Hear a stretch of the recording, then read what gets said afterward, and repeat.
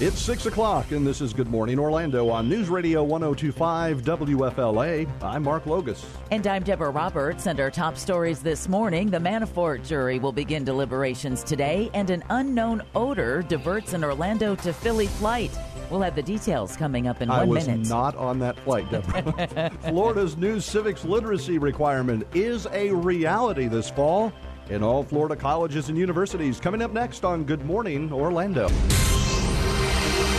And good Thursday morning, otherwise known as Friday Eve at 6:01 on News Radio 102.5. Deliberations begin today in the Paul Manafort trial. The jury heard closing arguments yesterday in the bank and tax fraud case against the former Trump campaign chief.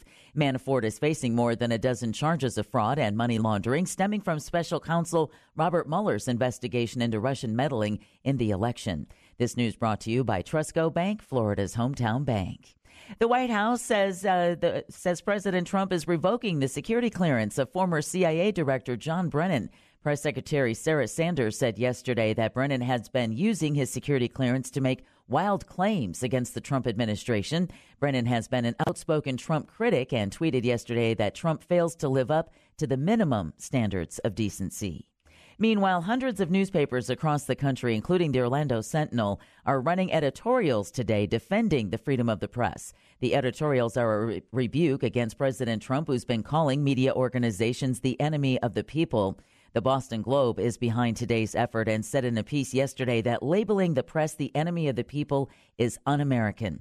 An editorial in the Kansas City Star compared Trump's comments about the media to Soviet dictator Joseph Stalin's silencing of his critics. Frontier Airlines says an unknown odor in the cabin prompted an Orlando to Philadelphia flight to be diverted to North Carolina. The airline said Flight 1674 thankfully landed safely last night at Raleigh-Durham International Airport, and that one crew member and two passengers requested additional medical attention. The plane was carrying 230 passengers and 7 crew members. Frontier says the flight would be resumed on a new aircraft. Out west, the husband of a pregnant woman reported missing in Northern Colorado, has allegedly admitted to killing her and their 2 daughters. KUSA-TV says Chris Watts has been detained by police in Frederick following the admission. Shannon Watts and her 2 daughters were reported missing on Monday. Watts was 15 weeks pregnant at the time of her disappearance. An Arizona father is facing murder charges in the fatal beating of a man accused of harassing his young daughter. Police say Melvin Harris admitted to beating 26-year-old Leon Armstrong after being told he had tried to break into the bathroom stall where his teenage girl was using at a Phoenix Quick Trip convenience store. Witnesses say Harris punched Armstrong in the face and then stomped and kicked him until he was unconscious. He later died at the hospital. Back here closer to home, a statue that has stood in the U.S. Capitol for almost 100 years will soon move to Lake County in a city that doesn't seem to want it.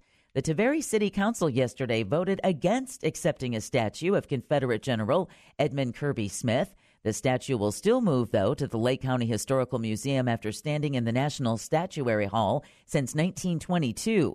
Museum curator and city council member Bob Grenier tells the Orlando Sentinel the statue will be a significant addition to the museum and it will be placed among its other Civil War pieces. And finally, a young Utah girl's online shopping spree will be a teachable moment. When 6-year-old Caitlin's parents found out she bought $350 worth of toys using her mom's Amazon account, well, they made her pay it forward. Caitlin's cousin, Ria Diallo, says instead of punishing the little shopaholic, her parents had Caitlin donate the toys to a local children's hospital. Diallo shared the story on Twitter along with photos of Caitlin posing with an Amazon delivery man. The little girl was all smiles, standing next to a stack of boxes just as high as her head. Wow. No word on the look on her face as she had to hand those boxes out, but that's a good thing that her parents did. Teachable moment. It I is like a teachable that. moment. I do too. Instead of punishing her, show her that, pay it forward, give it to other kids that could use it, and then find another way to get her to earn those $350 worth of toys. Amazing, isn't it? It is. I've heard this is a real problem with parents and kids ordering stuff off online. It's until you get the charge card, you really don't know that they've done it. Right. I can honestly say that's never happened here. No? No. Is that because your girls were old enough to know better by the time you did get an Amazon account? Oh, you mean they have Amazon accounts? Oh, I'll have to get one. Yeah. WFLA News Time at 6:06. Read about the smoke from the California wildfires spreading to New York City at 1025WFLA.com. The first hour of Good Morning Orlando with Mark Logas starts now. News, weather, and traffic for the best audience in talk radio. This is Good Morning Orlando on News Radio 1025. And a very pleasant good morning to you. Mark Logan's filling in for the Bud Man, along with Deborah Roberts and Michael Yaffe, our executive producer. It's great to be back. Yeah, it's good to have you back, Mark. Thanks. It's been a while. It's been since December, but I've been busy. Yes, you're getting ready to talk about it. I didn't realize you spearheaded this effort, and it's actually come to fruition. Yes. It's taken you 6 years, but your baby is finally going to be here. Well, a lot of people worked hard on it, but the new civics literacy requirement is a reality now. This semester, this academic year, 2018 to 2019, for all colleges and universities. And I'll explain exactly what that means. And it will be embedded in U.S. government classes and U.S. history classes. So kudos to the Florida legislature for listening, for correcting House Bill 7135, and for doing the right thing by not granting an extension, which a lot of colleges and universities wanted. They wanted a delay for another year so they could work this out. The time for delay is over. We need to educate students about their government. Yeah, and kudos to you. Well, thanks. And, other professors and teachers around the state who saw the real need for this and pushed and continue to push until it was come to fruition. Well, appreciate that. And we'll have that in Orlando's news, weather, and traffic in just 2 minutes on News Radio 1025. Well, I am glad and pleased to report that the Florida legislature has taken action to ensure that students seeking an AA or AS degree beginning in fall 2018 must successfully complete a civics literacy requirement in order to graduate and earn a degree. There are several options open to students, which is what many of us, including myself, were pushing for. We don't want a one-step, one-size-fits-all. There were several ways to demonstrate that students have civic knowledge. If they've got it, why would they want to repeat that process? As I've shared numerous times and Bud has talked about with me, my research shows that students now, less than half can identify the three co-equal branches of the government. Not one student, Yaffe, not one student out of my entire spring classes and summer classes could identify the Chief Justice of the United States. Not one. Why you got to depress me this early in the morning, Mark? Jeez. Right. Well, but here's the good news. All right? There are several options open to students to demonstrate that civic knowledge. First, students can pass a CLEP exam in American government. That's one option. Another option is to take a designated U.S. government or American history class in college, which is what, folks like me were pushing for. We think it's very important. Students will get into a class. They'll say, oh, I don't need this. I've already got it. I have a high school diploma. And, giving them that first day quiz, which I do every semester and have for several years, the questions, all but one coming from the U.S. citizenship exam, shows them that they have a lot to learn.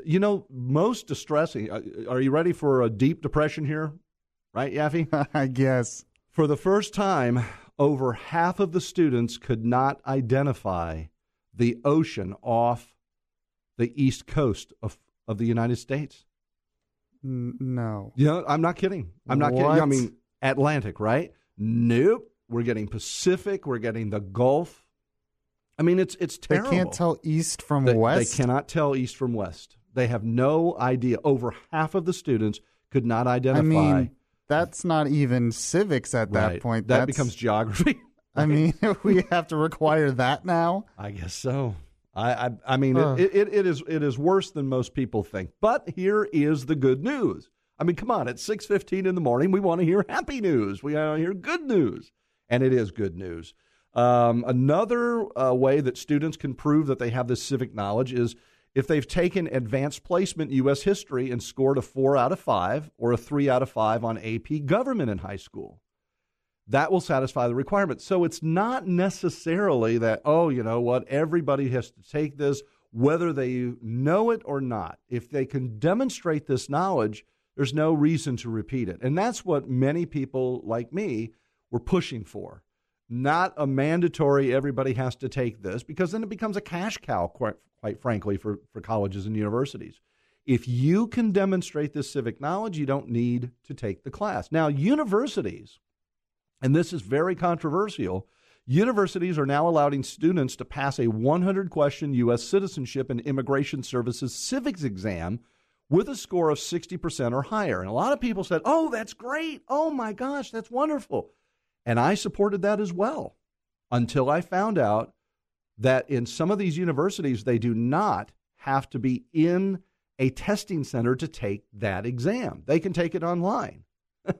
What first comes to your mind if I'm a student who says, I'm going to take this online and show that I can pass this test with 60% or more right answers? What do you think? Right. You got it. Open book? Yeah, exactly. Open notes? So, state colleges are not allowing this option until there's further review of the questions, first of all, that students will be asked, and the testing procedures. So the universities are not open to this. I mean, what is it that government, that these universities are so afraid of that students will learn? And I'll tell you what it is. My classes, and I don't mean to sound arrogant because I'm not trying to be, but my classes fill every semester. And colleagues, administrators will say, Mark, your classes are full and they just opened.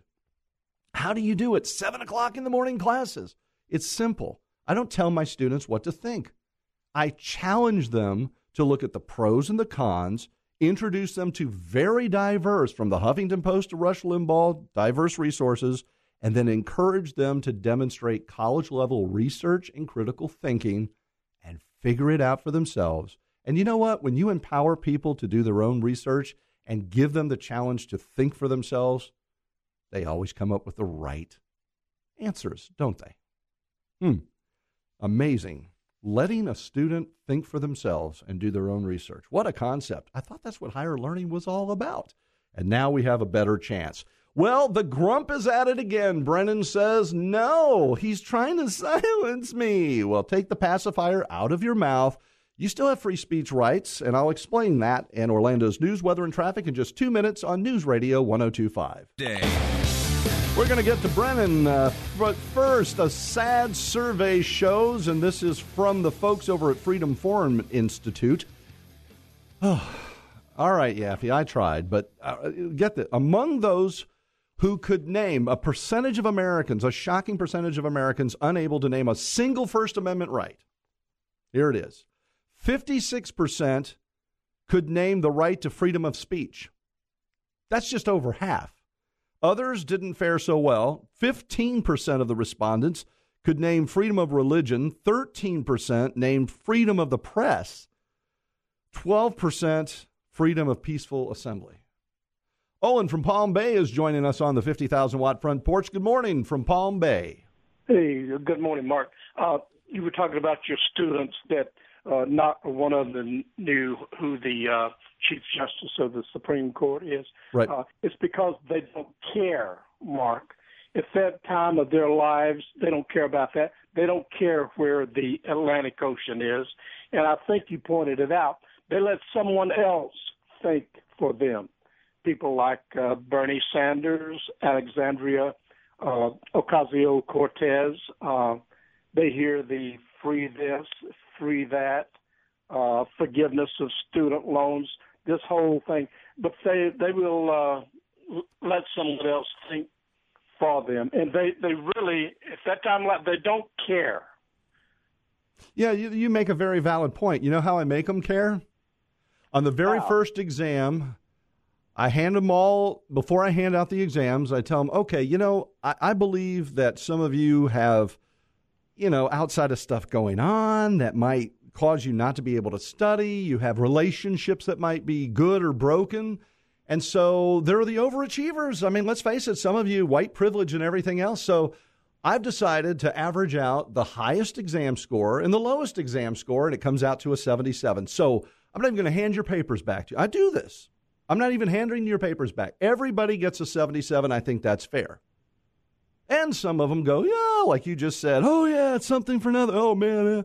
And then some of them get these, looks on their face. And I go, what, is there a problem? And finally, not the overachievers, the students who actually did what you asked them to do step up and they say, well, I don't think that's right, and I don't think that's fair. I worked hard. Well, what did you say? I sacrificed some time. I didn't do this like I could have done. I did everything you asked me to do. Why am I being punished for it? I said, well, it seems fair. So then I asked, how many of you voted for Bernie Sanders in 2016? And a bunch of hands go up. I said, then everybody should be fine with this, because if you voted for Bernie Sanders, this is what that socialist Democrat, described, by the way, socialist Democrat. He calls himself that. That's what he stands for. That's what he defines as equality. And they're stunned. And I go, so we can do equality and make it fair for everybody, and everyone gets the 77, or you can get the grades that you earned. Either way, you're getting the grades that you earned. And then the other one is Obamacare. They really are starting to catch on that they have to pay for it. It's not free. And that those who think that they've got it free, their parents are now coming back going, hey, we got a mortgage. This is how much our premium went up. Now you have to pay for it, or there's a penalty on your taxes. That's how I do it. It's not a trick. It's simply the truth, and giving them the options to say, this is good and it's equal, or this is not the way it should be. But Olin, thank you so much for calling in. We appreciate you dropping by the 50,000 watt front porch. Brennan, I have no tolerance for this guy. Brennan is a former employee. Do you think when Yaffe leaves this building, or I leave this building, or Deb leaves this building for the last time, we're going to have our pass keys and be able to come in and do shows whenever we want? No. Stephanie won't even be able to screen calls. We won't be allowed in the building. So what makes these former government officials think that they have this authority? Let me take you back before we get to the break here. On July 20th, John Brennan, Obama's CIA director, admits that he egged on the FBI's probe of Trump and Russia. That in itself should have been an investigation into criminal activity, not just him losing his privilege of a security clearance. The FBI and the CIA cannot work together on these issues. And he admitted egging on the FBI to probe Trump and Russia. That alone, July 20th, 2018, fact check me, should have made it clear that he should have lost everything, including his clearance. And I've got more to say on that, but we have the Manafort jury beginning deliberations today, and Florida officials expecting good news when the new unemployment numbers coming out. We're going to have that in Orlando's news, weather, and traffic in just 2 minutes on News Radio 102.5. It's 6:32, and you're listening to Good Morning Orlando with Bud Hettinger and Deborah Roberts. I'm Mark Logas, filling in for the Bud Man. Here's Deborah Roberts with the news from the 102.5 WFLA News Center. Yeah, we're starting off with news that jurors will begin deliberating the Paul Manafort fraud case today. The jury heard closing arguments yesterday before the judge gave his final instructions. Lawyers for the former Trump campaign chief argued in their closing remarks that the prosecution wouldn't have a case without its star witness, former Manafort associate Rick Gates. Gates testified that he'd committed crimes with Manafort and that he stole from his boss. The defense argued that Gates lied to the jury. This news brought to you by Trusco Bank, Florida's hometown bank. Florida's jobless rate is 3.8%, and the new unemployment report is due out on Friday. Department of Economic Opportunity Director Sissy Proctor says it's been a good summer on the job front, and they expect that to continue. For the last 7 months, Florida has had the lowest unemployment rate of the 10 most populous states. So that is a great indicator of how strong our job market is and how strong our economy is. Florida has added 170,000 new jobs over the past year, with leisure and hospitality leading the way, but most of those tourism jobs are low or minimum wage. Meanwhile, a measure critics say unfairly targets the homeless is now law in Daytona Beach. Last night, the city commission voted unanimously to pass a new ordinance that says someone caught trespassing on public property can be banned from that same property for as long as 2 years. The Daytona Beach city attorney says the law is not directed at the homeless, but a local ACLU president told the commission that's laughable. The ACLU claims the ordinance will discriminate against the homeless and, in its words, treat them like a pack of vermin.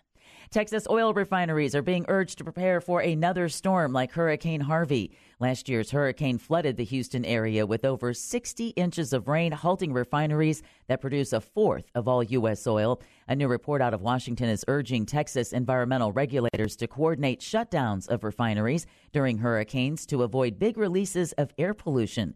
The report says that during Hurricane Harvey, over 8 million pounds of air pollutants were released, mostly in the Houston area.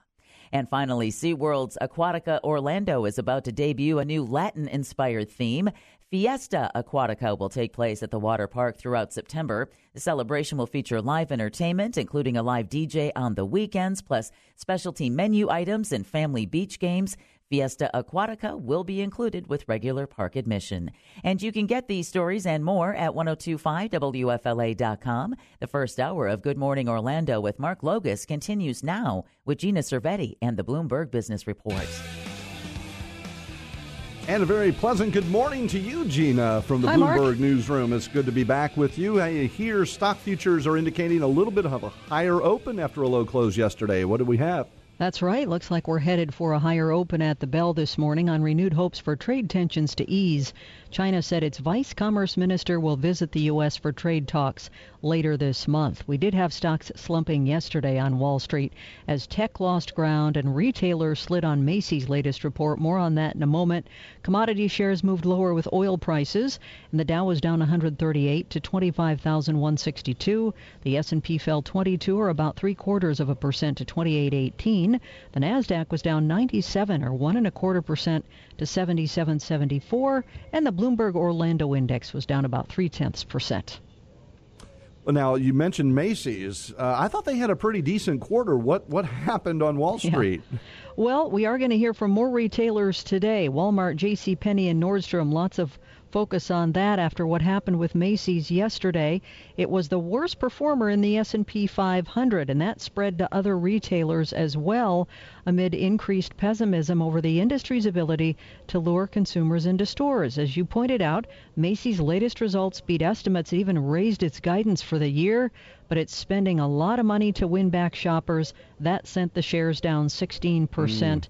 It's offering discounts and cutting unnecessary inventory, and that means putting more money into the company. Yeah. Now, Amazon, it seems, I thought they owned everything, but apparently there's a brick-and-mortar theater chain that they haven't acquired quite yet, right?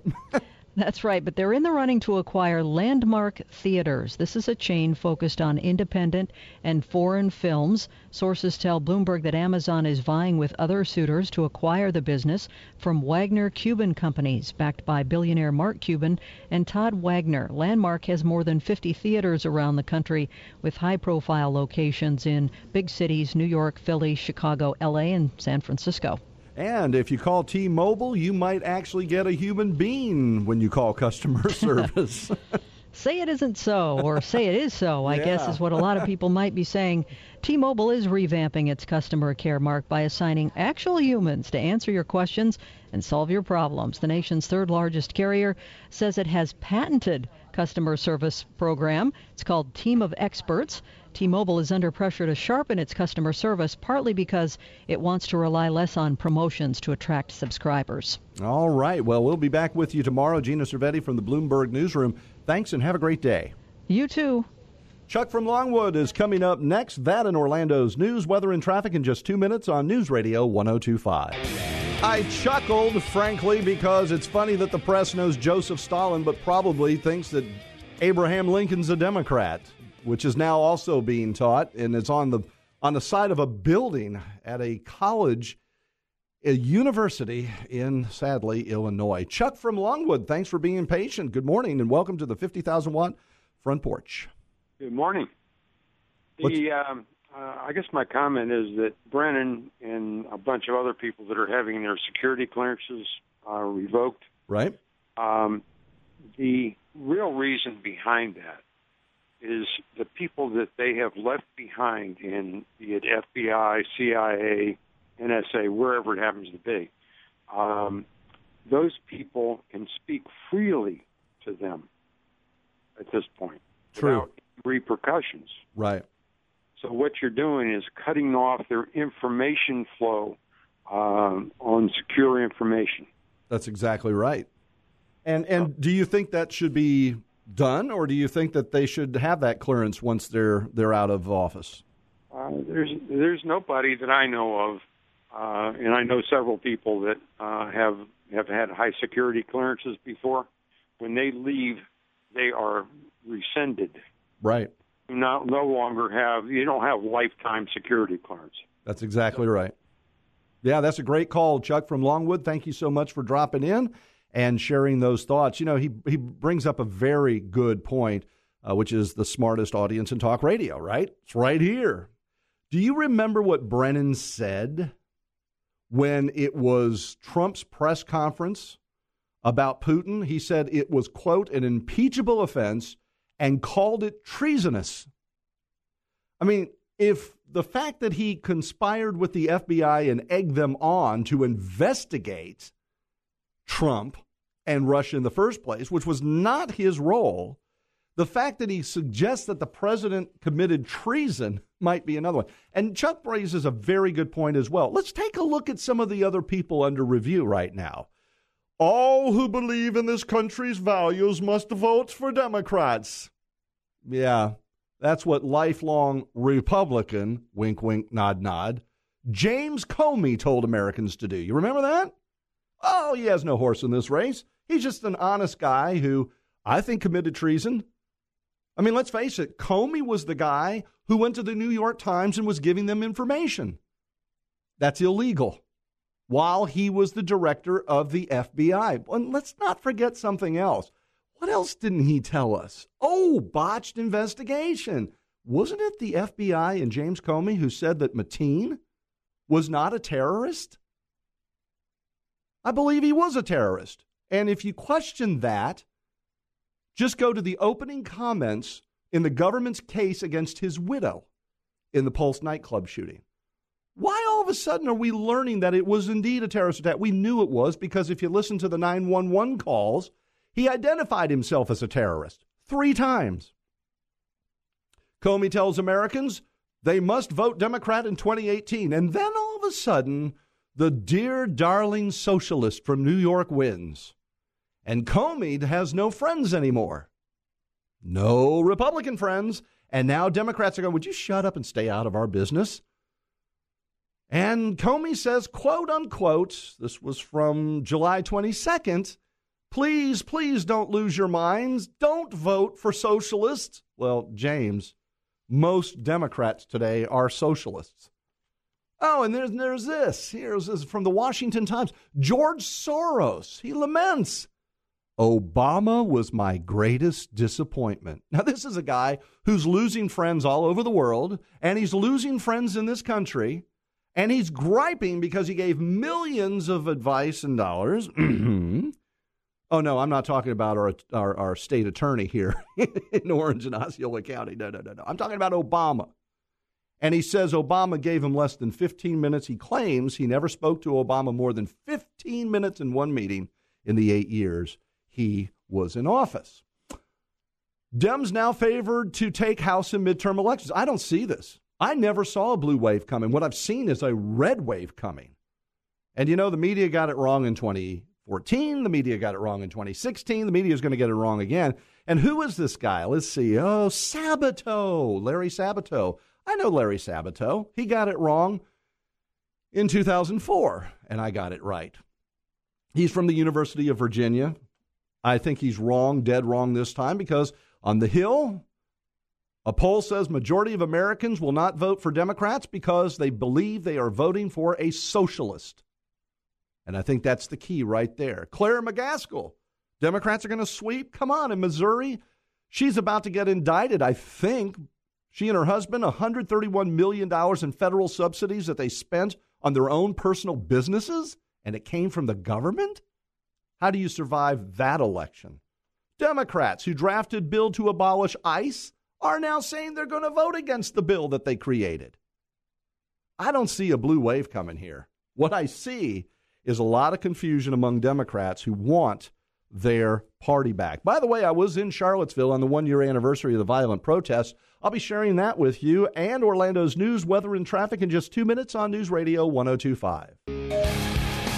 Mark Logas filling in for the Bud Man. We have with us, of course, Yaffe, our executive producer, Stephanie on the call screening, and Deborah Roberts, never more than 10 minutes away from the news. You know why people never seem to want to get involved? I mean, you do the right thing, and you know, when law enforcement's looking for somebody, it's like, oh, you know, we've got a reward. Listen to this. You got to hate headlines like this, right? Woman who helped police capture the Nashville Waffle House shooter. Remember this kid? Is shocked she's been told she's not eligible for Crime Stoppers because she called 911 first. I'm sorry, ma'am. You helped us tremendously, and you probably saved lives. But you should have called us first, not 911, to stop the carnage. I mean, idiots, these people. I mean, oh, you know what? Next time I see something, I'm going to call Crime Stoppers first, and then I'll call 911.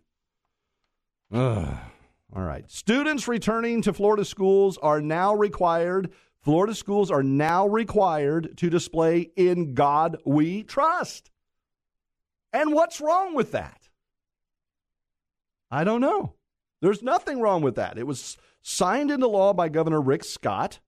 It was sponsored, for crying out loud, by Kimberly Daniels. She's a Jacksonville Democrat, which is probably why nobody's complaining about this. It was the Marjorie Stoneman Douglas shooting that spurred her on to sponsor the bill, she said. Daniels said that God is the light, and our schools need light in them like never before. By the way, "In God We Trust" is Florida State's motto, for those of you who don't know that. Andrew Cuomo, the governor from New York, he says, America was never that great. I am so sick of liberals. I'm really fed up with it. They don't love this country. They tear it down at every... So there's nothing good in America. There's nothing good in this country. Forget the fact that Donald Trump has gotten the lowest unemployment rate for African Americans, the lowest unemployment rate for Hispanics. You know, there is one thing that you cannot discriminate, that does not discriminate in this country, and that's a good economy. You can't say, oh, by the way, the economy is good for everybody, but those people over there, no. It doesn't discriminate. And you know what? Minorities are figuring it out. Look at the number. Candace Owens, for crying out loud. She's black. And she gets harassed for having lunch out by Antifa because she has the ability to be probably one of the 56% who could identify the freedom of speech in the First Amendment and then exercise it. Cuomo says, let me explain what I mean. What would you say would be great again? Would not be great at all. We will not go back to discrimination, segregation, sexism, isolationism, racism, or the KKK. You know, you moron. Nobody wants to go back to those days. What is it with Democrats? They love to live in the past. Let's look at the past. You guys still haven't gotten over the election of 1860, apparently. Anybody want to hazard a guess who won in 1860? Oh, it was that third-party candidate guy. What was his name? Abraham Lincoln. The birth of the Republican Party, the same Republican Party as today. And how did Democrats respond to that? Oh, let's see. It was a contested election? No. They just didn't like the outcome. So a civil war ensued. Why? Because Democrats wanted to keep slaves. Fact check me. You can call me, too, 407-916-5400. But fact check me first before you embarrass yourselves. History is factual, and that's what I speak here, is facts. Why do the Democrats keep going? Why don't the Democrats go back to the Civil Rights Act of 1964? Heck, why don't they go back before that and give credit to the real civil rights movement, which was spawned by none other than a Republican president, Dwight Eisenhower. Eisenhower encouraged his Congress to pass the Civil Rights Act of 1957. He encouraged them to pass the Civil Rights Act of 1960. And had he not been the first term limited president, he probably would have had the Civil Rights Act of 1961. If John Kennedy gets credited for civil rights, why did it not happen in his lifetime? Kennedy was gunned down November 22nd, 1963. We call it the Civil Rights Act of 1964. Heck, the plate and the table was set for him. All he had to do was sign it. Why didn't he? Maybe civil rights weren't as important to Kennedy as re-election was. And Hillary Clinton backs an 11-year-old kid, obviously being taught in Maryland, everything but what you do when you stand for the Pledge of Allegiance. She says, keep up the good work. Another hater of America. Hillary Clinton is just incredible and just won't seem to go away. 2-time loser. 3 times if you count Bill. Anyway. And get off my back, folks. Come on. 2008, she lost to Barack Obama. She lost to, Donald Trump in 2016. That's a 2-time loser. And don't get me started on Bill. The Manafort jury will begin deliberations today, and Sarasota declares a local state of emergency because of red tide. No, not the Chinese kind. We'll have that in Orlando's news, weather, and traffic in just 2 minutes on News Radio 102.5. It's 7:01, and this is Good Morning Orlando on News Radio 102.5 WFLA. I'm Mark Logas. And I'm Deborah Roberts. And our top stories this morning, the Manafort jury will begin deliberations today, and Sarasota declares a local state of emergency because of red tide. We'll have the details coming up in 1 minute. My trip to Charlottesville on the 1-year anniversary, an attempt to get on the downtown mall. I'll share that with you. And good Thursday morning at 7:02 on News Radio 102.5. A jury in Northern Virginia will begin weighing the fate of former Trump campaign chairman Paul Manafort today. The judge issued final instructions to the panel after closing arguments Wednesday. Manafort is facing more than a dozen charges of fraud and money laundering stemming from special counsel Robert Mueller's investigation into Russian meddling in the election. This news brought to you by Trusco Bank, Florida's hometown bank. A federal judge in Montana is ordering the State Department to conduct a full environmental review of a revised route for the Keystone XL oil pipeline. This could delay by years the project that would cross 3 states. Judge Brian Morris ruled yesterday a full environmental review is necessary because the pipeline route through Nebraska has been revised from the original path. Environmental groups, Native American tribes, and ranchers have been fighting the pipeline for more than a decade.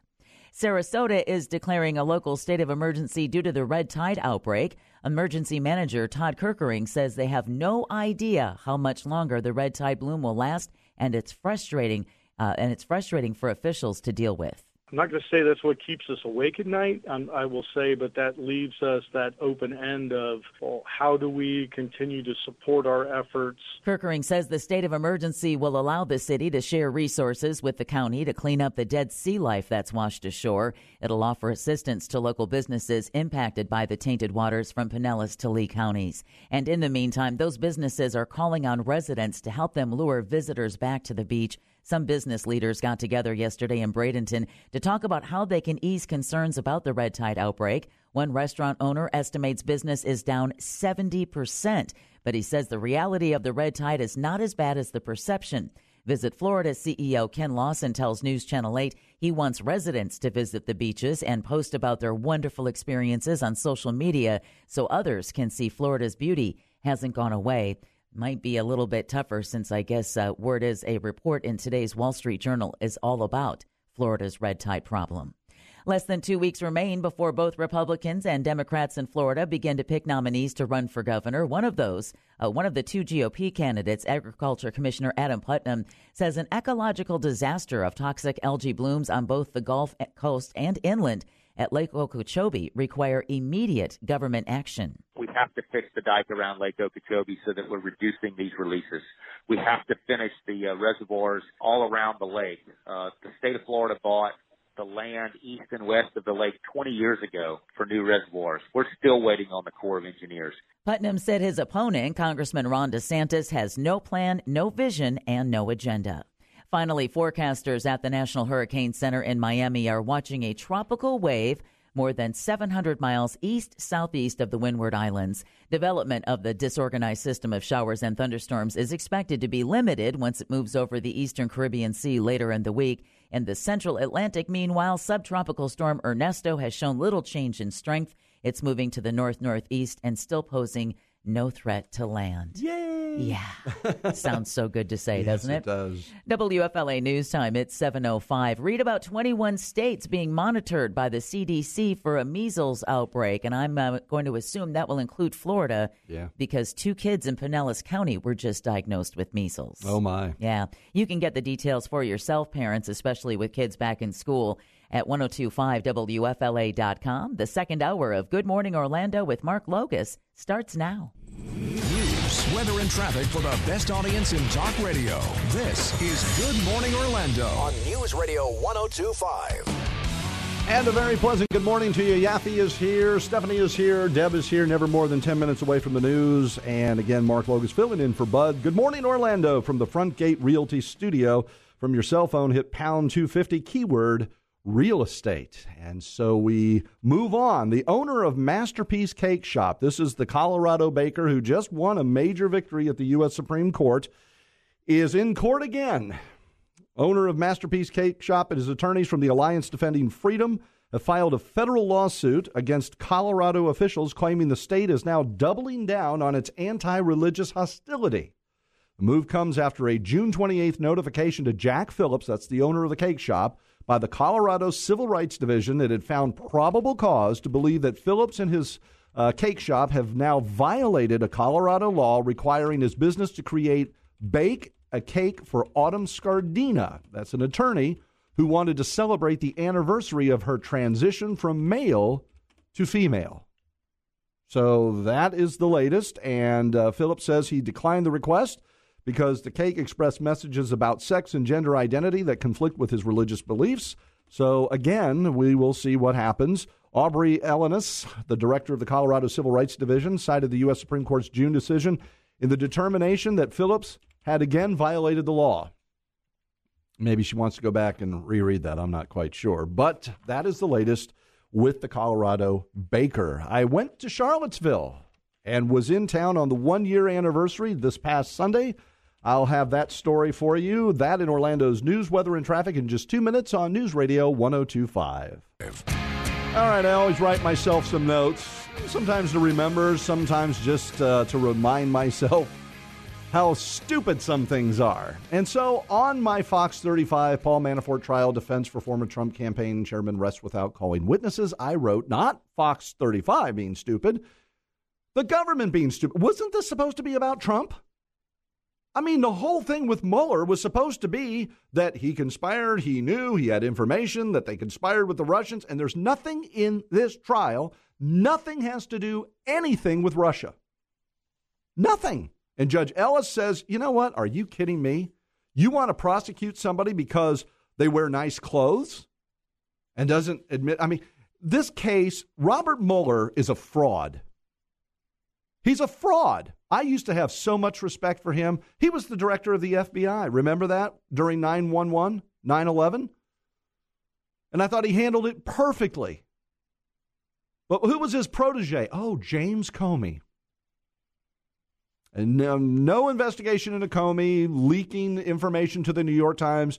I mean, Stroke. They finally Stroke, whatever. They finally fire him. He was employed until what? Just a few hours ago? What am I missing here? If this kind of crap happened anywhere in the private sector, not only would you be fired, if you stole from the company, if you did something illegal, they'd file criminal charges against you. This is ridiculous. I look at this thing. I don't blame Trump. You know, I wish Trump would stop saying, stop the investigation, stop the investigation. Let it go. As far as I'm concerned, this is killing Democrats. It is exposing the fraud and the corruption within the Federal Bureau of Incompetency. Yeah, I called it that.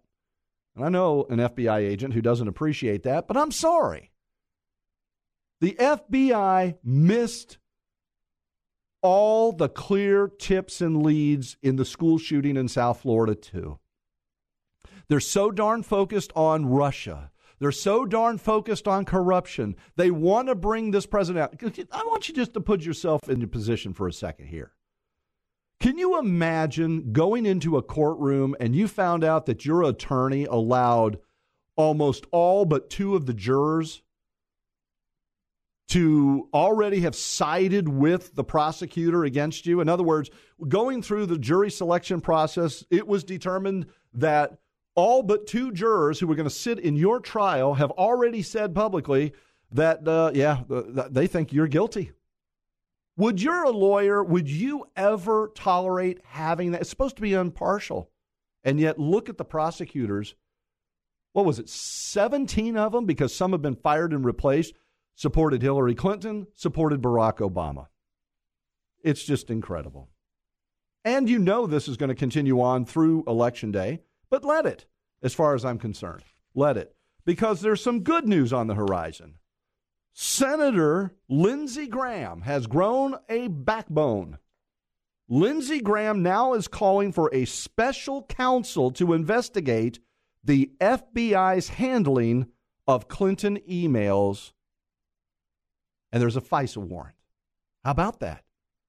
There's going to be an investigation. There's actually possibly going to be a special counsel to look into Hillary. You know, it's sad. I lived in this is my 40th year in broadcast radio and television. Can you believe that, Yaffe? 40 years I've been in this.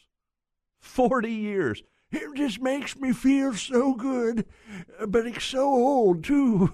Considering you've been doing it longer than I've been alive, yes. Ouch. Well, and all right, and Bud's been doing it longer than both of us. No, I'm kidding. It's always fun to take. Nice. Yeah, I know. Yeah. I'm sure he's not I'm listening. old, but not that old. Nice trick there. You know, the thing is, I have lived here in Orlando for over 52 years. And the only 3 years that I lived anywhere else was Charlottesville, Virginia. I ran the NBC affiliate up there, NBC 29. And then I came back and I worked at Channel 9 to finish out my television career. And I have to tell you, it's painful to have gone back because the failed liberal policies. It's another classic example. Liberals take over a town. Their failed policies put the impoverished into worse poverty. And it's just, their policies aren't working. And I'm going to share that with you because we were visiting some very dear friends with ours who were actually concerned for my safety. They begged me they encouraged me strongly not to go to the downtown mall on Sunday for fear that something might happen to me, arrest or being harmed. I'll explain that in Orlando's news, weather, and traffic in just 2 minutes on News Radio 102.5. Good friends of ours, Kristen and David, they are such good human beings and such fine folks. They were concerned Sunday morning when I woke up and I said, I think I'm going to go down to the downtown mall.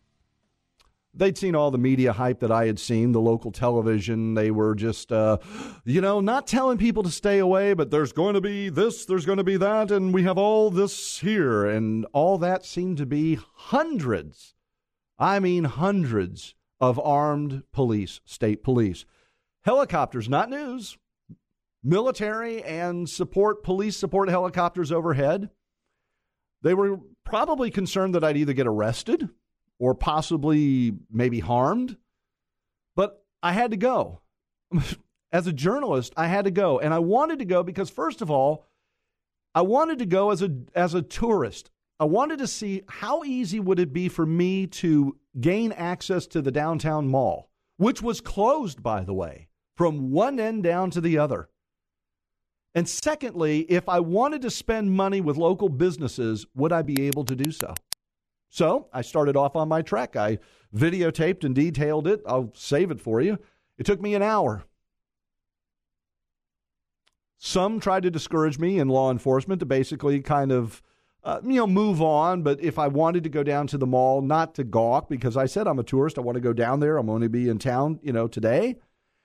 They told me, well, go down. There's only 2 entrances, one at one end of the mall area and one at the downset of the other side of the mall area. All right. Well, I went down to the one end and it was closed on Sunday. Apparently it was open on Saturday. That's when the march at UVA occurred. And then Sunday was the 1-year anniversary of the actual deadly driving incident during the protest.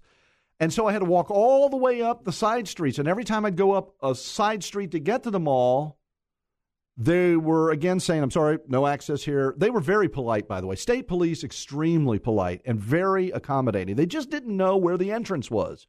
Finally, I got to the entrance. I walked down on the mall, and there was no activity going on. A handful of people on what should have been a very busy day. By this time, it's 1 o'clock on Sunday afternoon.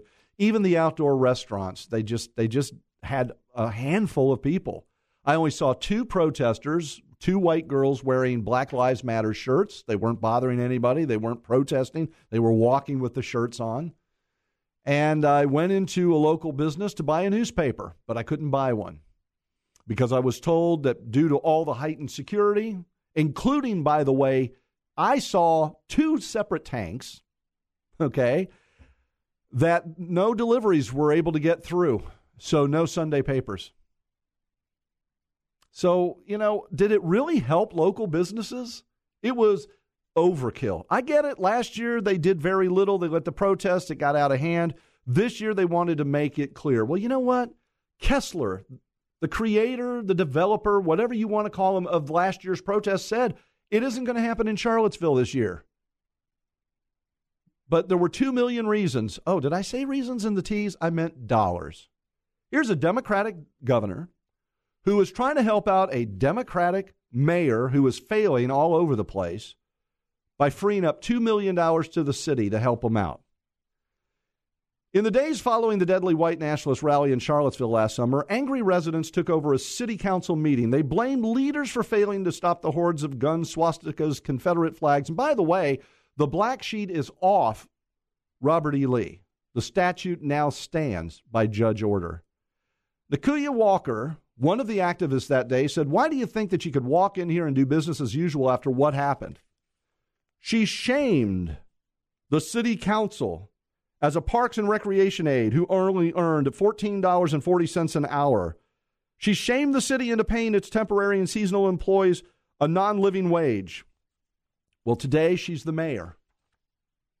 And her policies are not resonating with much of anybody. As a matter of fact, Eugene Williams, 90 years old, a black retired affordable housing developer, says he can't even watch the city hall meetings on television anymore. He's disgusted. He said, "I can't identify with the activists of today. They shout at public meetings. They focus on removing statutes," and admits he turns the TV set off in disgust. Others say, "We're not ready to heal yet." Wes Bellamy, a city councilor, an ally of Miss Walker. By the way, they all said, hey, when she got elected, she's going to be the mayor. And they vote among themselves, not individually like we do here in Orlando for mayor of, Orlando and stuff. Okay, so the city council said, hey, let's pick her. She's the new mayor. Just because she's black doesn't mean she's going to have the answers. And it doesn't mean it's going to heal the city. These days, Miss Walker has her own problems. She talks less about healing the town than she does uplifting most of its vulnerable members. As a matter of fact, she has a real problem. She has people now who are saying, we're not ready to heal yet. We're going to continue to protest. This fight's not over. And she can no longer control the very people she was marching with now that she is at the different end of that trail as the mayor of Charlottesville. It was very, very sad to see. It was home for 3 years. The other 52 years I've lived here in Florida, in Orlando. But anyway, I wanted to share it with you. I think really local businesses and the city continue to suffer. The Manafort jury will begin deliberations today, and firefighters help an elderly man fix his roof. That in Orlando's news, weather, and traffic in just 2 minutes on News Radio 102.5. Mark Logas filling in for the Budman. Yaffe is here, Stephanie is here, and of course, Deborah is here. Looking forward to hearing about those local firefighters helping this elderly person. But first, of course, top story, Manafort. Yeah, the jury deliberations begin today in the Paul Manafort trial. The jury heard closing arguments yesterday in the bank and tax fraud case against the former Trump campaign chief. Manafort is facing more than a dozen charges of fraud and money laundering stemming from special counsel Robert Mueller's investigation into Russian meddling in the election. This news brought to you by Trusco Bank, Florida's hometown bank. Now for some feel-good news. Orlando firefighters spent their Sunday helping an elderly couple fix their roof, their home with a leaky roof. The firefighters discovered the couple in need Saturday. While the Orlando Fire Department, along with the American Red Cross, they were going door to door installing free smoke alarms in the Carver Shores neighborhood. Well, while in the neighborhood, they spotted an elderly man trying to lift plywood up to his roof. Oh, my. Yeah. The man told firefighters his home had suffered damage during Hurricane Irma. That was 11 months ago. Right. Causing leaks in his roof. The homeowner, Bob Thomas, and his wife live in the home, and they say every time it rains, water will bleed through the tarps that they had laid on the roof along with the plywood.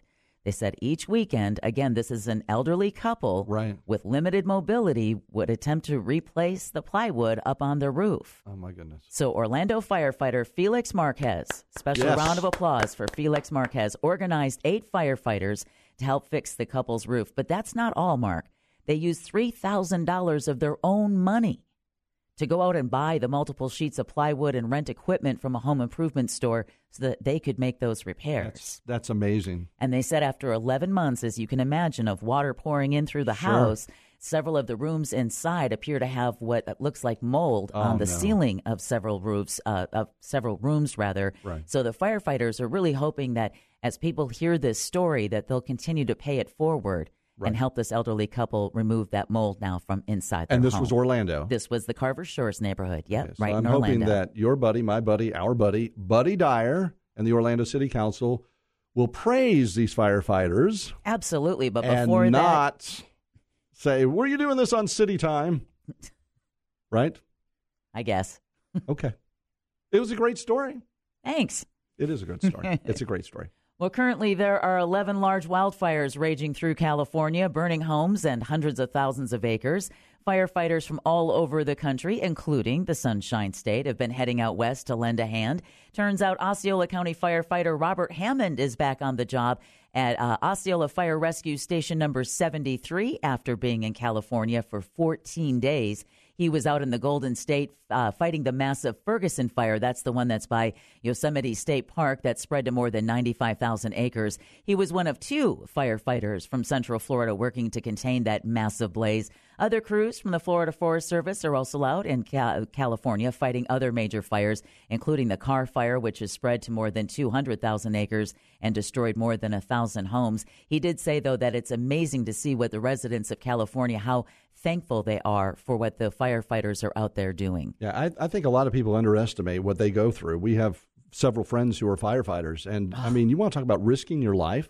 Who else runs into a burning building? Yeah, exactly. And who else would do what these fine firefighters have done for this nice elderly couple? Yeah, exactly. And, that's just it is. It's wonderful. It takes a special kind of human being to be a firefighter. And that's why they're, deservedly called heroes. Absolutely. But it's not just the heroes. Sometimes it can be the everyday folks as well. All right. A New Jersey woman who has made a habit of paying it forward was paid back recently in a surprising fashion. As she's done many times before, Ruth Reed decided to help a stranger pay for his coffee at a gas station after overhearing the man say he found himself a little short on cash.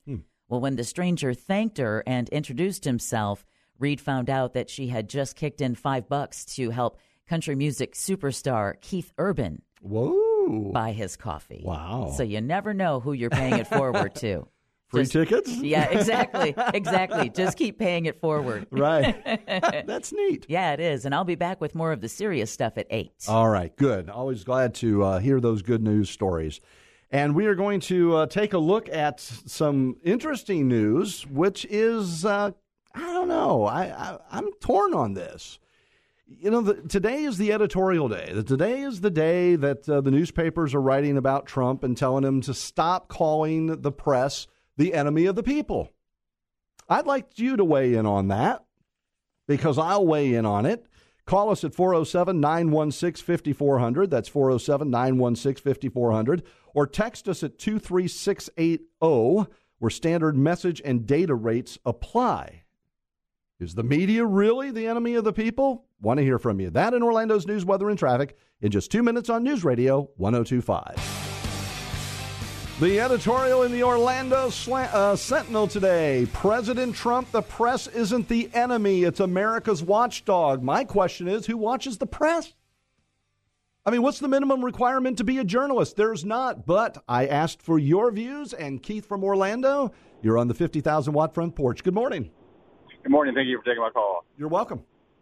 Yeah, I absolutely agree that the press is the enemy of the people. I think on for Donald J. Trump to stand up to the media. What they what they choose to report, what they choose not to report, how they slant the story.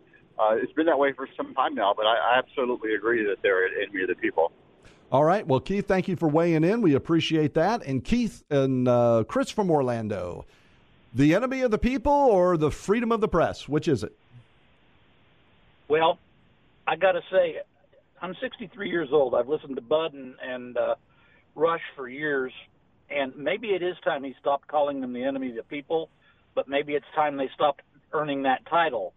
They should go back to being reporters like Morrow and people like that, and like Budman was when he was on. Yep. You give the news, not your slant on it. I agree with you. I agree with you 100%, Chris. You know, if you ask budding journalists right now, what is your role? What do you hope to accomplish as a journalist? Because, you know, I taught for almost 9 years journalism classes, mass media classes at the University of Central Florida as an adjunct, as a part-time instructor. And I asked that question, what is your goal? What do you hope to accomplish? And the answer is, I want to change the world for the better. That's not your job. It's not the job of a journalist. A journalist is the objective observer who stands in the corner of a room and gains all the information that occurs when you can't be there. And then they come back and they tell you what happened. They don't tell you what they think about it. Now, are they the enemy of the people? Let's see. Denver Post runs letter to the editor suggesting Trump should be executed. You see, I think sometimes the media puts its own head on a silver platter and says, here. I mean, the Denver Post, they have nobody in their editorial staff that could look at this letter that is criticizing the president and suggests that the president should be executed. You know, think about Scalise. I don't remember very much coverage of the sympathy for a group of Republican lawmakers shot at and shot that morning. They were out there practicing for a softball game. Facebook deletes page calling for crazed shooters to attack the NRA and Republicans after one of our own Florida congressmen confronts the firm's executive and says, look, what is wrong with you? Facebook, you are posting, allowing people to call for crazed shooters to attack Republicans and the NRA. And sometimes they do it to themselves. Piers Morgan. Oh, Piers Morgan, remember he used to be on CNN. Now he's across the pond. Yeah, he's living in England these days, and the United States is looking pretty good to him while he was over here criticizing our laws. Piers Morgan says by hiring an anti-white, anti-male writer, the Trump-hating hypocrites at the New York Times just handed the moral high ground to the man they loathe the most. This Asian woman says she doesn't like dumb, blanking white people. That's nice. Oh, look at this tweet she made. I can't repeat it. Let's see, what else is... I can't repeat that one either. Let's see, look at this, though. The New York Times digital subscriber growth slows. Do you think there might be a correlation between those stories? I don't know. We'll talk about this on the other side of the top of the hour, but guess what? We have Sound Judgment coming on, so hop on board right now. If you would like to participate in Sound Judgment, call 407-916-5400. That's 407-916-5400. Sound Judgment coming up next. That and Orlando's news, weather, and traffic in just 2 minutes on News Radio 102.5. Mark Logas filling in for the Budman, and at about 5 minutes away from the top of the hour news with Deborah Roberts. You know, it seems that marriage was so prevalent in our early days of TV programming. Family and values had so much to do with it. Well, today's Sound Judgment is going to question whether you know one rare occasion in 2000s of that kind of relationship.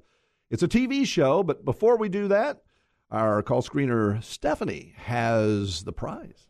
That's right. So today we have a 4-pack of tickets to Disney on Ice presents Mickey's Search Party at the Amway Center happening September 7th through the 9th. Tickets are on sale now. Visit 1025wfla.com. Keyword events for more info. All right. Name the television series that pushed the limits of political correctness while also returning love, commitment, and marriage through one of the most popular TV couples in the 2000s. Here's a hint.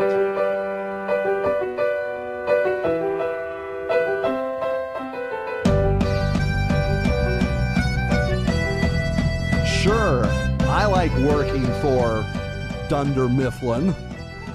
All right, line 1. What is the name of the show? All right, line 2. What is the name of the show? What is it? Nope. Line 3. What is the name of the show? What is the name of that show? Maybe we should play it in the background just a little bit more. Line 4, what is the name of the show in the 2000s that pushed the limits of political correctness but returned love and commitment through a marriage of one of their most popular TV couples? You know it? Roseanne. Nope, not Roseanne. Line 1. All in the Family. Nope, not All in the Family. Line 2. Dunder Mifflin. Line 2. All in the Family? Nope. Line 3. What is the name of the show? Line 1, what is the name of the show? I can't believe I stumped you. Dunder Mifflin Paper Company. Line 3, what is the name of the show? Most people are going to it today. Line 4, what is the name of the show? What is the name of the show? Line 4. Line 1, the name of the show. The Office. There it is. We've got a winner. Wow, I thought we'd get on the first call. What is your name and where are you calling from? My name's Tom. I'm from Apopka. Okay, Tom, you hang on there. Are you a fan of the show? Hell no. Okay.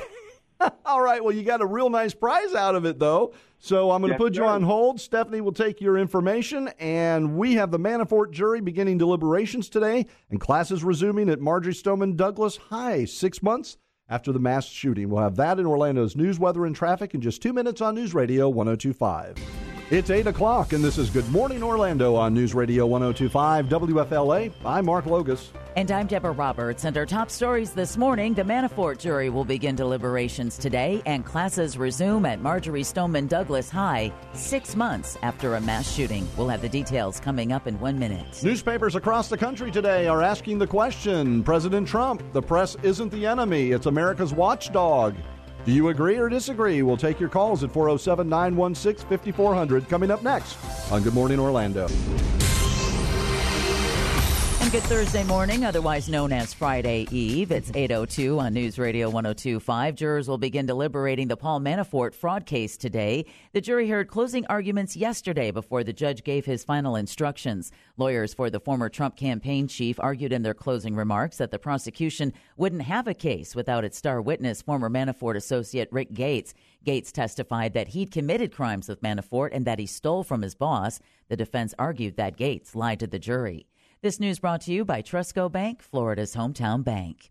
Overseas, ISIS says one of its fighters carried out a suicide bombing in Kabul. Nearly 36 people were killed and 56 were injured in the bombing in a Shiite area of the Afghan capital yesterday. The terrorist group's news agency said the bomber wore a suicide vest. Afghan authorities say the bomber hit an educational center. There was an overwhelming police presence for the first day of school at Marjory Stoneman Douglas High in Parkland. Sarah Cardona is starting her junior year 6 months after a shooting at the school killed 17 people. I always felt pretty safe, but especially now with the new heightened security, I feel fine. I feel good.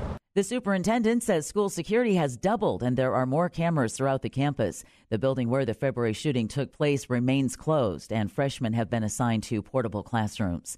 Meanwhile, a newspaper is defending its actions that could lead to 2 reporters facing charges. A judge yesterday blasted the South Florida Sun-Sentinel for publishing portions of an education report on Nicholas Cruz 2 weeks ago that should have been redacted to protect his privacy. The paper claims the information was obtained legally, and the editor-in-chief says the reporters did their job. The Broward School District asked the judge to hold the paper and 2 reporters in contempt, but the judge did not issue a ruling. In local news, the mayor of Orange County is having a war of words with one of the people who wants to be the next mayor of Orange County.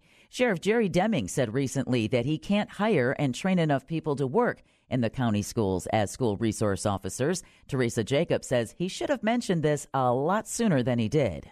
If he needed 75 positions for this school year, the time to start hiring them, in my personal opinion, would have been in April or March, right after the bill was signed, not letting me know the Friday before school started. An email from the Demings campaign had complained that he had informed Jacobs in May, but Jacobs called that incomplete and misleading. She noted they had been waiting on Demings to fill them in on his strategy and reach an agreement with the school district. And finally, heads up, rideshare customers, you might be able to learn something from a recent experience a St. Petersburg man had. This is something Uber itself has been warning riders about. Roger Bell was falsely accused by an Uber driver last week of throwing up in the man's car, and the driver charged Bell an $80 cleaning fee. This is apparently an example of something called vomit fraud, and it seems to be a growing problem. And he's lucky he got off with an $80 fee. Usually it's $150 or more. Bell tells Bay News 9 he was able to get his case resolved, but a way to avoid becoming a victim is to take pictures of the car's interior before and after the ride. Good suggestion. Yeah, it's good advice. Because unless you can afford a $150 fee for something you didn't do. Didn't do. Exactly. WFLA News Time, it's 8:05. Read about the smoke from those California wildfires. Well, it is spreading to New York City. Get the details at 1025WFLA.com. The third hour of Good Morning Orlando with Mark Logas starts now. News, weather, traffic. This is Good Morning Orlando with Bud Hedinger and Deborah Roberts on News Radio 1025. Mark Logas filling in for the Bud Man. Good morning, Orlando, from the Front Gate Realty Studio. From your cell phone, hit pound 250, keyword real estate. And I got to tell you that we had some calls and some texts, so we're going to continue on. President Trump, the press isn't the enemy, it's America's watchdog. That's in today's Orlando Sentinel, but in editorial pages across the country. And I'd like you to weigh in. 407-916-5400. Is the press the watchdog, or is it the problem? Text 23680, and we will have that in Orlando's news, weather, and traffic in just 2 minutes on News Radio 1025. All right, so today's editorial in the Orlando Sentinel. President Trump, the press isn't the enemy, it's the American watchdog. And we have Ann from Orlando who wants to weigh in. Good morning, Ann. Welcome to the 50,000-watt front porch. Yes, thank you very much. I have 3 comments which I think are pertinent to what's going on right now.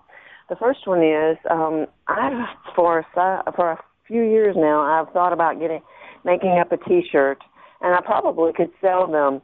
I'd make up the T-shirt that says, "Label jars, not people." We have too much labeling of people these days. Good point. What are your other 2 points? Because that first one was great. Okay, so you and I both, we're old enough to remember the show on TV, Dragnet? Yes. Okay, Joe Friday, I remember him standing at a trailer one time talking to this woman, and she said, she started giving him her opinion of what went on. He said, "It's not what you think, ma'am. It's just the facts, ma'am, just the facts." Just the facts, that's right. And your third point? You're the other one is, I'm a cashier. Pardon me? I said you're batting 1,000 here. These are great. Go ahead. Well, good. Well, I think I have another good one for you. Okay. I'm a cashier, and I meet people actually from all over the world. Last week, there was a woman in our store, and she is from Mexico.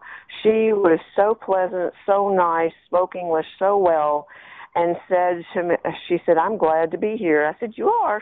I said, "Tell me why you are." And she said, "The U.S. has rules, and everyone that comes here needs to follow them." That's, wow. You're 3 for 3. You're Good great. Deal. No, I mean that sincerely. I appreciate you calling in, Ann, because, she's right. We do have laws, and when you do not appreciate or respect laws, you get lawlessness. James from Orlando wants to weigh in. Good morning, James. Yeah. Press is set right now to be the enemy of the people. They're not telling the truth. I mean, at one point they were the watchdog of America, not any longer. When they lie, they lie. Yeah, I I do agree with that because, while everybody is focused on Trump and all the lies of Trump, after Yaffe is going to read some of the texts that have come in, I'm going to play a clip for you that nobody seems to be listening to or remembering. And this is how the press, I think, sometimes becomes perceived as maybe the enemy of the people. But first, before we go to that soundbite featuring a former president, what do we have on the text line, Mike? Yeah, got a lot of text on this. Mark, one person says the media generally views conservatives, Trump supporters, and gun owners as the enemy. They have failed as objective watchdogs. Another person said the press does become an enemy of the people when they are representing the views of any single party and they're becoming a mouthpiece for that party. All of the alphabet networks are currently representing themselves as mouthpieces for the Democrat Party based on their coverage, their negative coverage of the president. Very interesting. You know, it's interesting also that the mainstream media is not asking how that Russian lawyer gained access to the United States after she was first denied access. You know, this big Trump Tower meeting. That Russian lawyer was first denied. She did not get the visa. But somebody within the Obama White House did an override, and that's how she got here. And nobody's paying any attention to that. And you know what? Very few people are paying attention to this. You may recall. This is my last election, basically. Yeah. After my election, I have more flexibility. Yeah, I understand. I transmit this information to Vladimir. I will transmit this to Vladimir. I will transmit. What is the guy, a robot? This former Russian president? Do you remember when Obama's flexibility statement was made to the former Russian president? He wanted him to get rid of the rest of the nuclear umbrella, that Obama first took half of it down and then promised to take the rest of it down that protects Europe and the former Soviet satellite countries. Why wasn't that scrutinized? Why wasn't that scrutinized? I got, this is my last election. I'll have some more flexibility. What does that mean? I don't know. Nobody asked him. You want to talk about Russian collusion? Let's go back. Oh, who was the CIA director, by the way? Oh, that was Brennan. Brennan says, yeah, there's conspiracy and there is collusion, and that is why Trump took away my clearance, my security clearance, because there's corruption. No, you're an idiot. You, I think, colluded with the Russians because you were the CIA director at the time that Obama was reassuring. And, you know, they said how Trump kind of nodded and winked at that one moment at Putin in that meeting that they had. Well, what about the fact that Obama reaches over, pats the former Russian president on the arm with a reassuring, I'll have more flexibility. You know, this is my last election. Nobody seemed to care about that. But I have some more that we should consider, and your calls. That in Orlando's news, weather, and traffic in just 2 minutes on News Radio 102.5. Mike from Mount Dora is calling in. And Mike, good pleasant Thursday morning to you. I don't remember what day it was. Mike, you're on with us. All right, apparently not.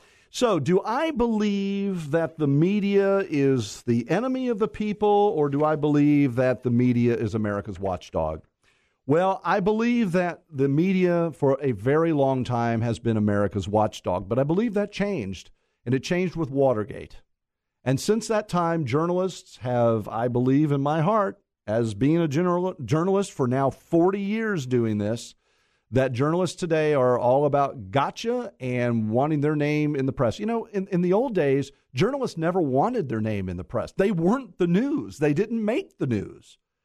And ever since Woodward and Bernstein, you know, it seems that everybody wants to be the next dynamic duo to bring somebody down.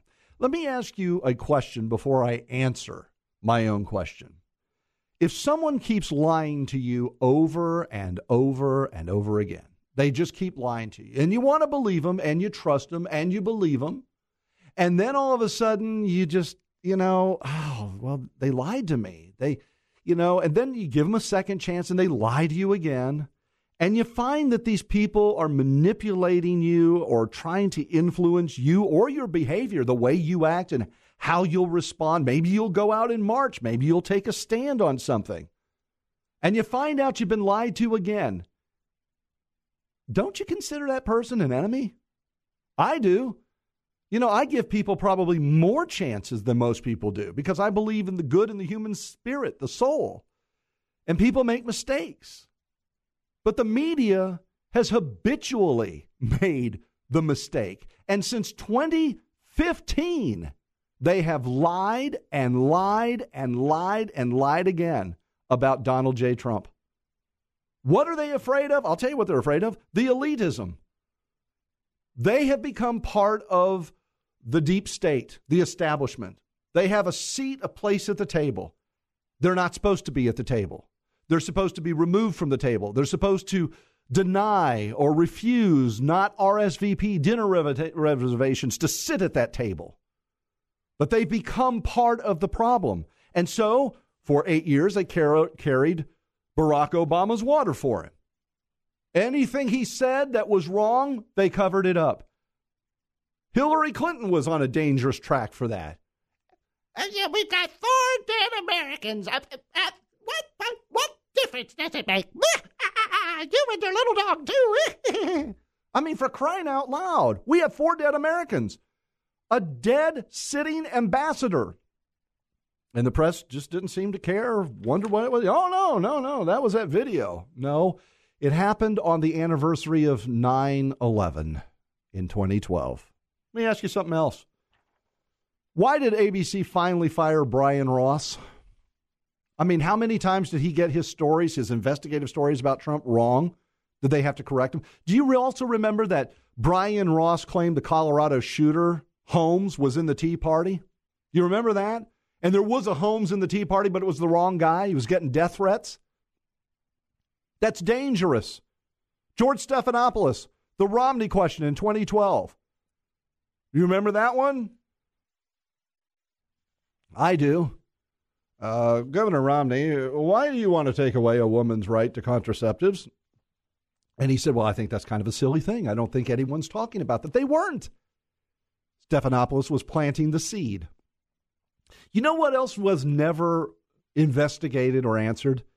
About the deal that Obama struck to release the 5 terrorists from Guantanamo Bay. I mean, who did he call? Did he go to the phone book, the yellow pages, releasing terrorists? Call 1-800. I mean, how did he get in contact with the terrorists to release 5 terrorists for Bergdahl? Anybody want to know about that? Hey, maybe CIA Director Brennan wants to know. He didn't notify Congress. He didn't notify the FBI. And 5 terrorists whom Obama would later admit could possibly come back to this country and strike again. And that's not something we should be concerned about. The media simply ignored it, never cared, never asked about it, never questioned it. Enemy of the people with no apologies. Absolutely. And until they get their credibility back and start telling the truth, in my book, they have to earn my trust back. And it is nowhere close to being earned back, anywhere close. You're not America's watchdog. Somebody needs to be watching you these days. The Manafort jury beginning deliberations today. And it's National Roller Coaster Day. That in Orlando's news, weather, and traffic in just 2 minutes on News Radio 102.5. You know, I can't wait to take the ride of my life with Deb on National Roller Coaster Day. But first, the serious news and the latest from the Manafort trial. Yeah, where an Alexandria, Virginia jury will begin deliberating Paul Manafort's bank and tax fraud case today. Jurors heard closing arguments yesterday. Manafort is facing more than a dozen charges of fraud and money laundering. This news brought to you by Trusco Bank, Florida's hometown bank. And yes, you're right, Mark. Amusement parks around the world are celebrating National Roller Coaster Day. Yay! The holiday is celebrated on the day the first roller coaster was patented in 1898. Wow. Yeah. Now there are nearly 1,500 coasters in the U.S. The tallest one is over 450 feet tall. Oh. No, thank you. And it's located at Six Flags in Jackson, New Jersey. Some amusement parks are offering special discounts today only in observation of National Roller Coaster Day. Are you a fan of roller coasters? I am a fan of watching roller coasters. Me too. Yeah. Hey, I'll hold your purse. A sweet treat that's ideal for selfies has popped up in New York City. This sounds like fun. It's called Candytopia. and features 12 rooms filled with sugary artwork and displays made entirely of candy. Isn't that Willy Wonka? Yeah, exactly, Right. including the Statue of Liberty, a yellow cab, unicorns, seahorses, and the Mona Lisa. It'll make you salivate, but the good news is you're offered lots of candy to eat, and you can end your tour in a pool of marshmallows. Oh, man. That's a ride we will go on. We don't want to watch that one. Exactly. All right. We'll go to Candytopia. Everyone else can enjoy Roller Coaster Day.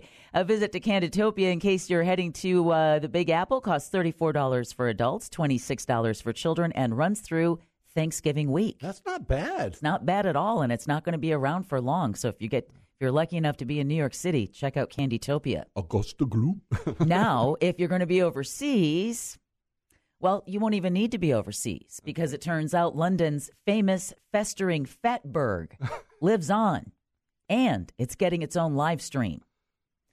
The Museum of London says, if you don't know what the Fatberg is, well, the Museum of London says a chunk of oil, fat, diapers, and baby wipes blasted out of a sewer last year is now part of its permanent collection. I'm thinking food here. I'm thinking of a diner, right? You won't No. when I'm done. No. Not No. a pub either. No. The museum said Tuesday that the highly toxic lump will be stored in a secure case and displayed online via a fat cam so that viewers can watch its changes. The Fatberg was on display at the museum for several months this year, nestled inside transparent boxes to protect visitors from potentially deadly bacteria and the noxious smell. Oh, I'm glad that it's not coming here. The museum says that since coming off display, the Fatberg has started to grow an unusual and toxic mold in the form of visible yellow pustules, which has been identified as aspergillus. Yum. And finally, a foul-mouthed macaw repaid the heroism of the firefighter sent to rescue her by telling him off, but in a very colorful way. Okay. TimesNowNews.com reports Jessie, the blue and gold macaw, had been stranded on the roof of a London building for 3 days when the firefighter climbed up to bring her down. An emergency call was made as fears grew that Jessie may have been injured.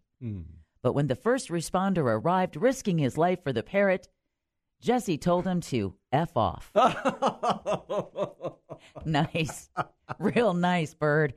Jessie's owner had prepared the firefighter for her potty mouth and told the man to respond with, I love you. Okay. But the macaw kept spewing the same swear word.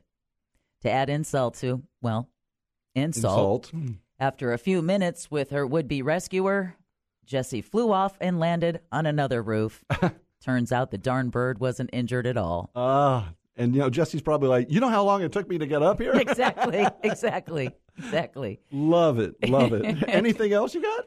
Nothing else can follow the foul-mouthed macaw. All right. Well, off to New York, is it? Yeah. Yeah, to chocolate and Candy Haven. All right. A pool of marshmallows. All right. Okay, we're about to talk to Dr. K. Are you guys trying to get a lecture from our doctor here? I'm leaving the room, so he can lecture all he'd like. Yeah. I actually invite him to lecture. Oh, well, he is next. He Absolutely. is next. Now, we won't have you tomorrow, but Monday we'll bright be back and early. doing this again. All right. You got it, Mark. Look forward to it. Enjoy working with you again. You too. Yep. I'll see you Monday. Have a great weekend. Thank you. You too. Thank you.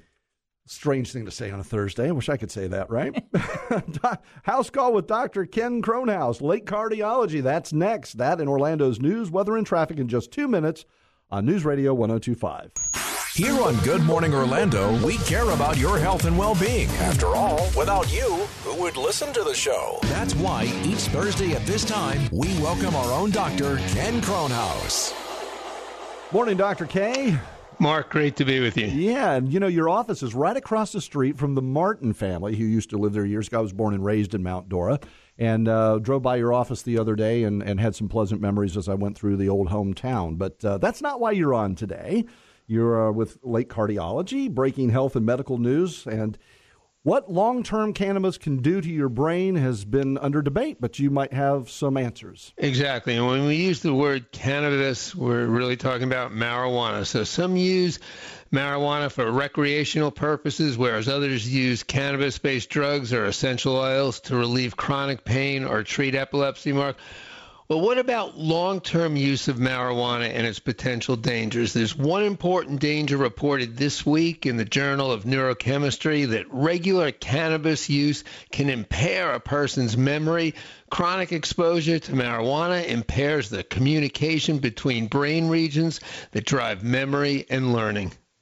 Now, a lack of exercise can also create some problems. In this case, cancer risk. Margaret, my wife, just got us this year some memberships to work out at a gym, and I'm glad I'm doing it. I feel better, but I didn't realize it could actually boost cancer risk if I'm not exercising. That's interesting. As I like to say, it's my favorite drug, Mark. Few Americans know that inactivity can increase the risk of colon, breast, and other types of cancers. According to a study published this week in the Journal of Health Communication, while many know a sedentary lifestyle increases the risk of heart disease, this was about 2/3 of the people, and metabolic problems such as diabetes, also 2/3 knew that, only 3.4% are aware lack of exercise also adds to cancer risk. This review also found low awareness of inactivity increases the risk of respiratory diseases, 3.4% knew that, and gastrointestinal conditions, 0.9% knew that. Oh, my goodness. Now, if a woman wants to live to be 90, what does she need to do? All right, here's some information out of Age and Aging this week. Women whose mothers live a long and healthy life have a good chance of doing the same. Those whose mothers live to age 90 are 25% more likely to reach the milestone without suffering serious health issues such as heart disease, stroke, diabetes, cancer, and hip fractures.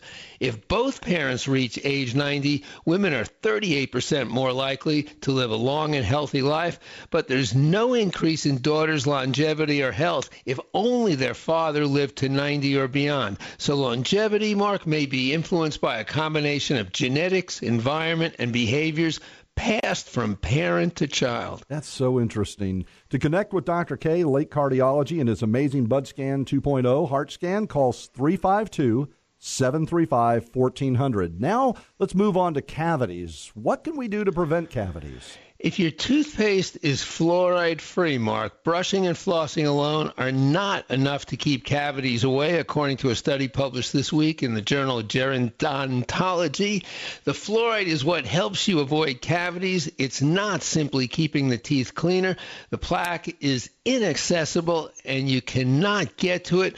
While oral hygiene may help a bit, it's the fluoride that makes the difference in getting to the plaque and preventing cavities. The American Dental Association recommends brushing twice a day with a fluoride-containing toothpaste, flossing once a day, eating a healthy diet, and seeing a dentist on a regular basis. I'm going tomorrow. So, and last but not least, baby blues. Dads can get those too? Postpartum depression, it's not limited to moms, Mark. Rates of depression among new fathers are similar to those among new mothers, according to a study that's going to be reported today at the annual meeting of the American Psychological Association. Rates of depression among new fathers, as I said, are similar to those among new mothers. Roughly 10% of new dads experience postpartum depression, and up to 18% have some type of anxiety disorder. Factors that could trigger anxiety and baby blues, Mark, in the new fathers include sleep deprivation, exhaustion, time away from work, gender role conflict, and concerns about being a good parent. New and expectant fathers should be screened for signs of depression. Men are more likely to feel irritable and socially disconnected when they are depressed. One thing that can help men avoid postpartum depression is support from friends. Wow, that's great advice. Dr. Ken Kronhaus, House Call with Dr. K, Lake Cardiology. Thanks so much for being with us, and we'll talk with you next week. Be well, Mark. Great. Book an appointment with Dr. K by calling Lake Cardiology at 352-735-1400. Be sure to catch Doc on his nationally syndicated show, Good Day Health with Dr. Ken. That's on Sunday afternoons from 2 to 3 right here on WFLA. Brad from Winter Park is coming up next. That in Orlando's news, weather, and traffic in just 2 minutes on News Radio 102.5. Straight to the phone lines we go. Brad from Winter Park, thanks for being patient. You're on the 50,000-watt front porch. Oh, good morning. Good morning. I loved when you were talking about this whole fake news situation. And, it's been going on for decades, but we finally have a president who has brought it mainstream. And, of course, his detractors are going to say he's crazy, but the American people are not stupid. And when you have a show like Meet the Press this past Sunday, which used to be considered the gold standard of journalism, yeah, and Chuck Todd protects Maxine Waters for her hideous remarks, which could, by the way, cause trauma for children eating out at restaurants with their family if suddenly they see that their mommy and daddy are being thrown out of a restaurant. A real journalist would ask a question like that, but they're not. They protected her, and Chuck Todd, who's supposed to be on the gold standard of journalism, just says that the president's racist for calling her a low IQ, when in reality, someone who makes remarks like that is indeed a low IQ person. So the journalism is dead. It's completely dead because he's protecting her in the same way CNN protected Barack Obama for sitting in a racist church for 20 years. It's been going on. It's out there in the open. And Jim Acosta, he's not dumb. He knows it, but he's complicit and he's deviant. They all are. Until they admit that what they are doing is biased, they're deviant. Yeah, they're never going to admit it. And really, what is fake? If something's fake, isn't that a lie? I mean, I think we cushion what the media does and call it fake news. Fake news, call it what it is. They're lying. They're out and out lying. There is no distinction between truth and non-truth. And fake simply means that we're trying to cushion something to make it sound a little bit, less threatening. Well, again, I asked the question earlier, somebody keeps lying to you over and over and over again. Is that your friend? Is that someone you can trust? The answer is no. One of the things that I didn't get to that I want to make sure I wrap up before at the top of the hour news with Deb, but one of the claims about Sarah Huckabee Sanders' comment that she believes that the media is responsible for her treatment. And again, I agree with her. She's been the victim of violence. Can you imagine walking into a restaurant with your family to spend money and being told to leave because of who you are? She's been called the C word. Where were the feminists when that was going on? But they say it's that kind of rhetoric that comes out of the White House and President Trump that eggs on shooters, like this shooter of the 5 journalists. 5 journalists are dead in Maryland. Yeah, 5 journalists are dead in Maryland. And it had nothing to do with Donald J. Trump. Trust me, if it did, the media would have it all over the place. But guess what? It really doesn't. This guy had a personal vendetta with this newspaper. They report, I'm not saying what he did was justified by any stretch of the imagination. Make that clear. I do not condone what he did. I think the guy should be executed for taking 5 lives. Okay? I'm making that clear. But Donald Trump didn't influence this guy. This guy was reported on in a way he felt was unfair. Then he felt that they came after him, this newspaper, and these 5 particular individuals. He singled them out. This was not a random act of shooting. He singled them out. He knew who he wanted, and he took them out. This had nothing to do with Trump's rhetoric. It's had nothing to do with Trump ratcheting up. One of the things in the Orlando Sentinel, and I didn't read it to you, but their editorial today, it's just like, grow up. Take the pacifier out of your mouth. Stop crying and whining like a child. It's not fair. They're saying bad things about. You know what? People criticize the Second Amendment all the time, don't they? They criticize religion all the time. That's the first, by the way, freedom of religion. The Second Amendment, I know some people still don't get that. That's the right to keep and bear arms. Read it for yourself. It's a couple sentences long. It's not long. It's in English you can understand. But I don't see people going out going, it's not fair. Oh, my gosh. Please don't tell me. Don't talk about my gun now. I mean, the media is so sensitive. But look and listen to the things this media has said about Donald Trump. They've accused him of everything. They've accused him of treason. They've accused him of collusion. And you know what they haven't done? They haven't looked at the guy and said, he has created the best economy we have had. He has created more jobs. His economic policies are good for all Americans. And let me tell you something. I have black students and Hispanic students who, at the end of a semester, when I ask the question, which president, living or deceased, do you believe has made the best positive impact on America, Donald Trump's name keeps coming up because I encourage them and challenge them to do their own thinking. On a parting note, Artie Akrig, the wife of Ben Akrig, passed away on Sunday. And he was my mentor, and they were just an incredible couple with love, with wonderful children. And a part of Orlando is now gone. Ben and Artie are together again, and they will be missed. Be proud of America. You know, be proud of America. Stand up for America. There's nothing wrong with that. And don't worry about tomorrow, because God is already there.